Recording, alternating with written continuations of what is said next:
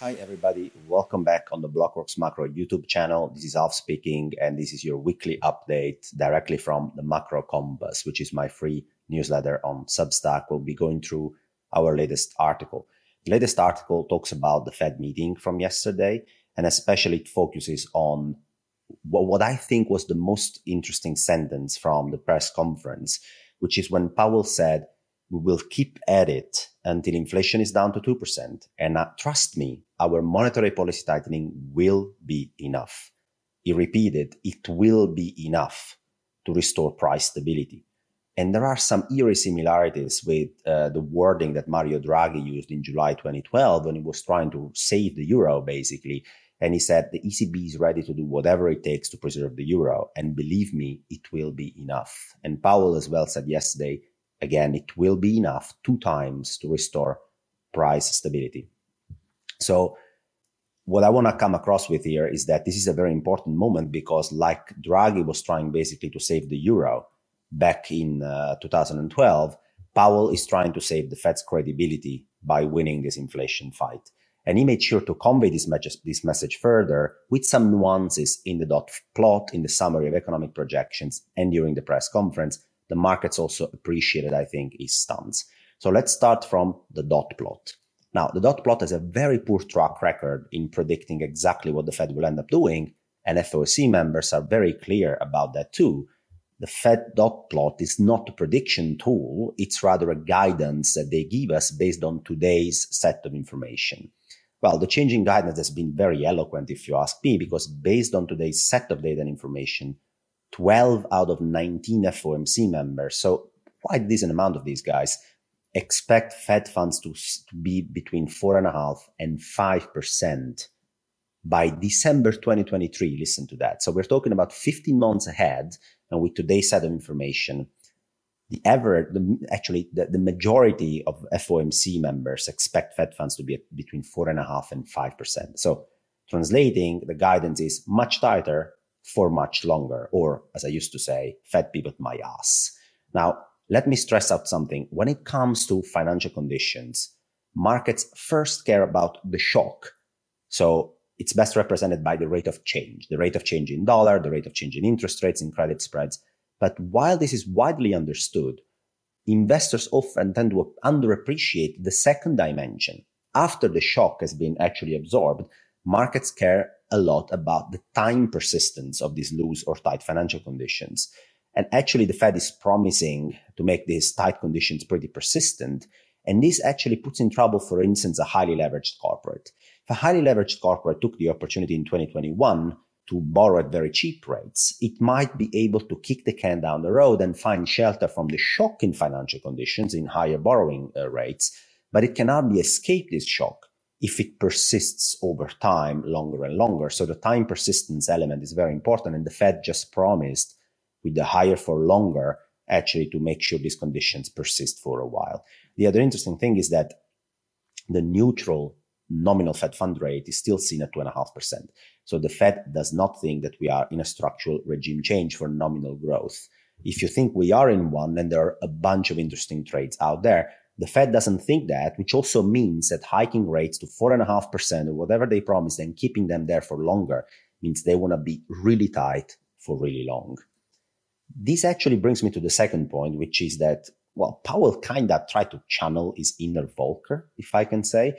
So he referenced a couple of times to the late 70s, which is the period when Chair Volcker was trying to fight inflation, beginning of the 80s, late 70s. And he said there is no room for premature relaxation when restoring price stability. And indeed, history teaches us that it can be a very expensive exercise. The Fed actually prefers to cause pain to the private sector. This is reflected in weaker GDP, higher unemployment forecasts in their own summary of economic projections. But they think this is preferable to the risk that CPI remains very high for too long, and therefore inflation expectation can really become unanchored.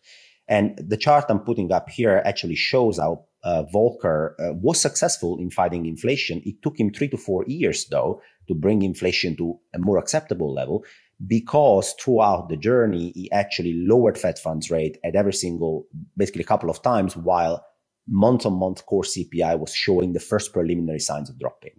And he immediately dropped Fed funds, and this kind of spurred another bout of inflation, which he had to fight all over again. And it basically made the inflation fight last quite a long time. And Powell is well aware of this, and he doesn't want to fall into the same trap.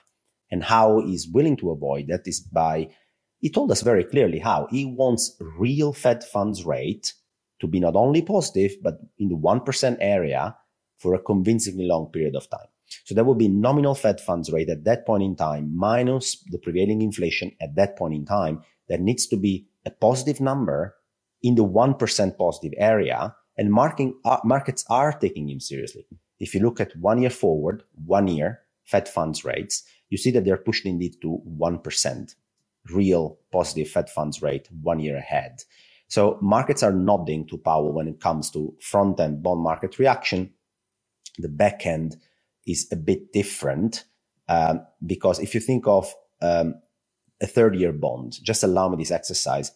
Obviously, ignoring term premium and some other technicalities, you can think of 30-year rates as a strip of all the future 1 month Fed funds rate for the next 30 years or 360 months ahead.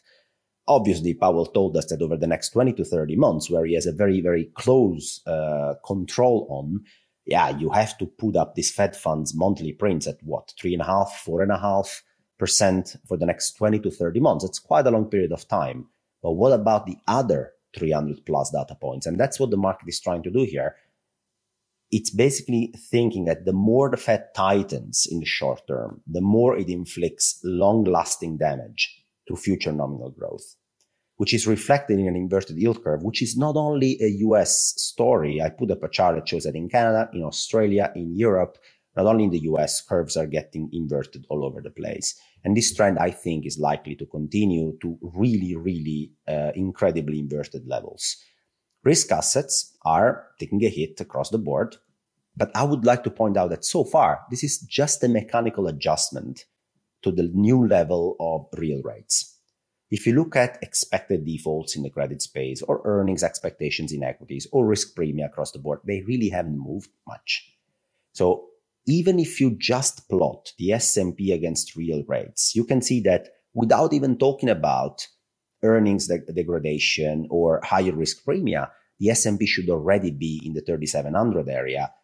If you look indeed at equity risk premium, they're still very contained, trading in line with the last 10-year average. So if you overlay the fact that the S&P, just simply looking at the risk-free real rates, which are, the alternative to basically park your money without taking much risk, as they are so high, and basically the opportunity cost of cash or the opportunity return you can make in cash has become so attractive, the S&P would belong already in 3,700 area, let alone if you think that risk premia can widen, which I think so, or that equities can be downgraded. I think this is not a great place to be long risk assets, as you have heard me say basically relentlessly since the beginning of the year. Now, of course, there are some portfolio updates as well in the article if you want to look more into exactly what is my long-term, long-only ETF portfolio allocation, what are my tactical trades, which are more of a 1 to 3 month kind of horizon. You can find them all in the article. I just want to talk about the big picture for a second before I leave you guys. If I look at the macro compass quadrant, 4 quadrants asset allocation model, the forward-looking macro indicators are all pointing to further deceleration in economic activity, much more than priced in, I think, both in earnings, in GDP growth, etc. So that is likely to be on the left end, on the deceleration end further. And if I look at the relative monetary policy stance, central bankers just promising us that they will keep conditions tighter for longer. And they are basically not only endorsing market pricing, but as we have seen from the Fed yesterday, even pushing it up a notch further, more than already priced in. This puts us in the quadrant 4. It's the most defensive quadrant that you have to be in asset allocation when it comes to these periods. There are periods where you can be more aggressive. 2022, definitely not one of these periods. And these bear market rallies, very vicious ones like the one we have seen in July, can be a deceptive trap, actually, when it comes to asset allocation. Now, if you want to have a look at the asset allocation itself, more information about the Fed meeting and tactical trades as well, just go at themacrocompass.substack.com. It's free. There is no charge. And you can just read the article, subscribe if you want, and why not leave me a comment or a feedback. Thanks, guys, for listening, and I'll be here with you back again next week.